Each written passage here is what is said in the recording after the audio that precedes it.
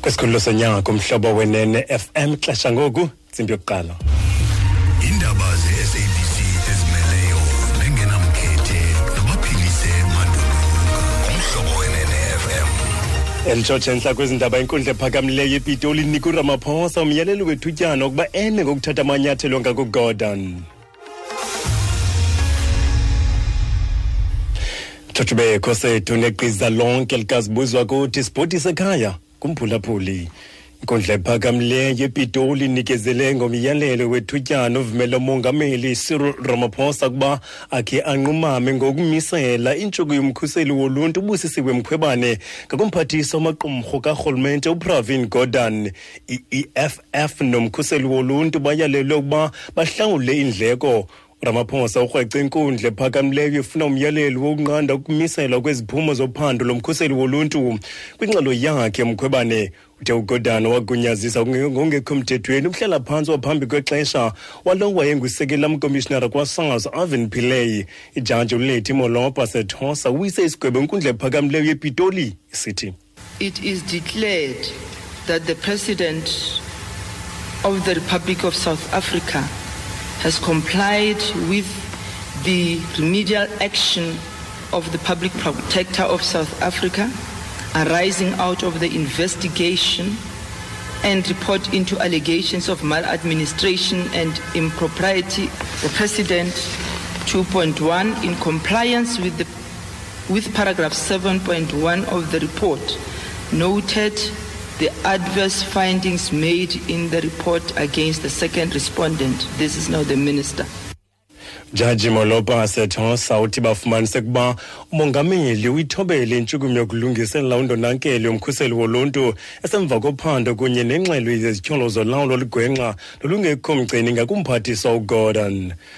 Umphathiswa wezempilo uZweli Mkhize uzame ukunika ingcaciso ngendlela ezakusebenza ngayo i-inshorensi yezempilo kazwelonke NHI ezakuxhamlisa abemi boMzantsi Afrika, amabanjwa, abantwana nabanye abantu. Umthetho olwayo nge-NHI ojongwe ngamehlo abomvu uthe wathaca phambi kwepalamente namhlanje nokazimisela ngokupheleleyo ngonyaka ka-2026. Ethethe ePitoli Mkhize uthi uluntu uzakuxhamla koku nathi likwiqondo eliphezulu lezempilo ngaphandle kokufaka imali ezinkulu. The NHI will benefit all South African citizens, permanent residents, refugees, inmates, designated foreign nationals and all children, so long as the system is accessed at the appropriate level of entry and the correct referral pathway is followed. Services will be free at the point of care. The medical aid industry will have no trouble adapting to the changing environment as they have successfully done in the past by developing financial products and services that provide complementary cover.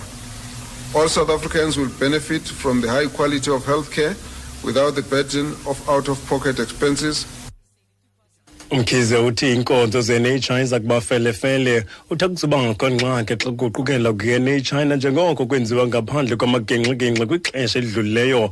Ngoko ke uluntu luzawuxhamla ngaphandle kokuhlawula nepeni emdaka kwiipokotho zabo.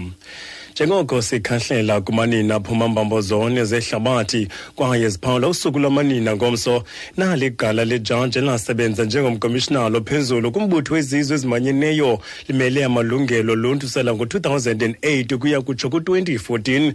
Lo mmi woMzantsi Afrika uphuma kuhlanga lwamandiya wayengumntu wasetyhini wokuqala ukuba ijaji enkundla ephakamileyo eMzantsi Afrika kwaye ke wasebenza njengejaji kwinkundla yolwaphulo-mthetho yamazwe ngamazwe. Wakongumongameli webhodi yenkundla yolwaphulo-mthetho yamazwe ngamazwe eRwanda. Nanjengoko uNave Pillay selesidla umhlala phantsi nje usalwela ukuba kulingane ngokusini kokunye namalungelo oluntu. Uthi unamandla amanina kuMzantsi Afrika wanamhlanje. I think over our democracy we have made great strides. We have laws in place now that protect women against violence. We have laws in place now ensuring equality.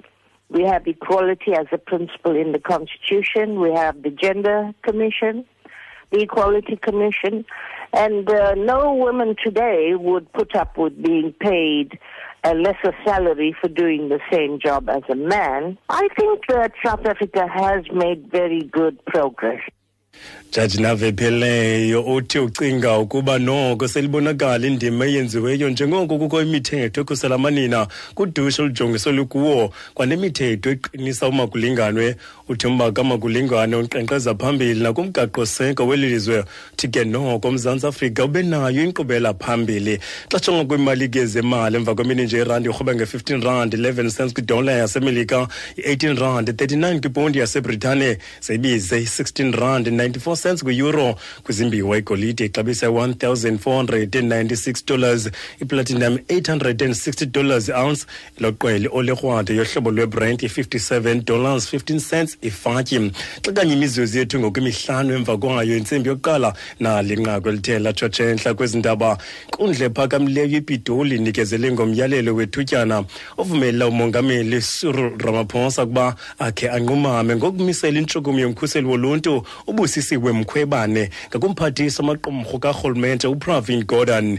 I-EFF nomkhuseli woluntu bayelele ukuba bahlawule iindleko. Ngelo nqaku esiziphethe izindaba ezilandelayo sikhona ngentsimbi yesibini kwindaba zomhlobo wenene FM. Ndingaphilisa amandulukanga.